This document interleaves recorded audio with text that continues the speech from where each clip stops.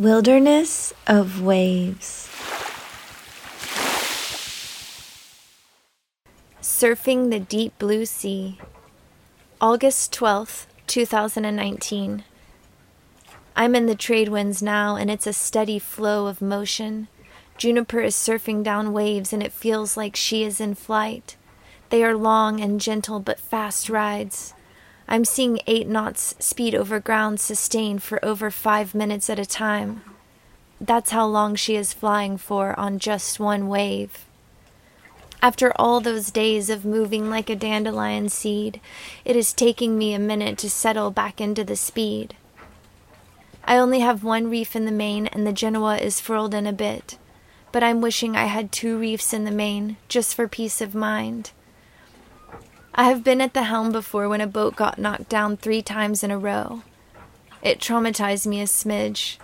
In that situation, we were flying a spinnaker and it was a race boat, but still I have a little anxiety that this could happen. And it could. Speed is something to be mindful of in heavier seas. The sun rises later and later and later as I travel over the water. I waited for it to rise and then jibed. I am now sailing directly towards Hawaii. I know I'm getting closer to the other side now. 2 nights ago, my AIS alarm went off, indicating that another ship and I were going to pass within 1 nautical mile of each other. The ship's name was Kawa Oila. I tried to radio it several times, but there was no response. I didn't know if they were just sitting out there waiting to pirate me or what. For a long time, I sat on my companionway steps with a knife in my hands, just in case. But eventually the boat moved. I believe it was a fishing vessel. It had the lights of luring fish that fishermen carry, and it also put out a flashing light in the water to mark something. I passed the flashing light only an arm's length away. It was eerie. Then I went back to sleep. I was on a port tack, so I can't sleep in the quarter berth because I need to balance my weight on the high side of the boat.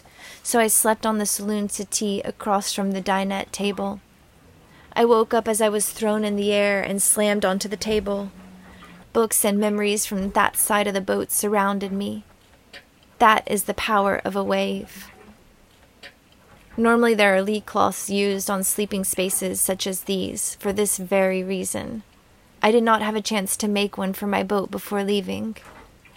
Between the engine and the unexpected nature of the sea, I have bruises everywhere. I also have patches of blood in areas that I don't recall hitting or scraping. I look a lot like the fruits in my hanging baskets that are bruised and dripping their juices onto the floor. That's me at sea, bruised and juicy. Yesterday I worked on the engine and got caught with my pants down in a squall. Oh, and it was a big one, and my wind vane wasn't balanced for it, and I was running around with diesel and oil all over me, trying to calm the ship in the storm. I did something right in that wind vane balancing act, because last night we went through 4 squalls, and this time Juniper held her course like those squalls were to her advantage. Like they were just feeding her energy, and she drank it all up and got intoxicated from the very heart of the squall. Juniper and I are lovesick for our engine. I have been unsuccessful so far at releasing the air. Air is a common issue with boats at sea because the fuel tanks are usually below the waterline. The other day I traced the fuel lines to see where the flow stopped. Fuel was not making it beyond the secondary fuel filter, so I replaced it. But then when I went to bleed it, as I did the day before, I broke the wing nut. Is that what it's called? It looks like a nut with wings, so I will call it that. Now my engine won't prime or bleed. I tried to get fuel to flow through it via the next bleed point on the fuel injector pump, but that bleed point has just been blowing air ever since I started this engine adventure. I will continue to investigate more today. I'm going to try removing those hoses that lead from the fuel filter to the fuel injector pump and see if I can get something flowing from that point. If anybody has any ideas, I'm all ears. It's a Universal Atomic 30 diesel engine. If I am unable to get the engine going, I will have to shut down all systems. My solar panels aren't enough to sustain a charge on the house batteries and simultaneously run the VHF and chart plotter. Today I will turn those off and see what the sun can provide for the batteries. At night I will sail with only the VHF on in case another ship is crossing, but I will not have enough power to run my navigation lights. When the sun sets, I turn on my solar lantern, and that is the only light my ship is able to provide. Once a day I will be able to check instruments and course.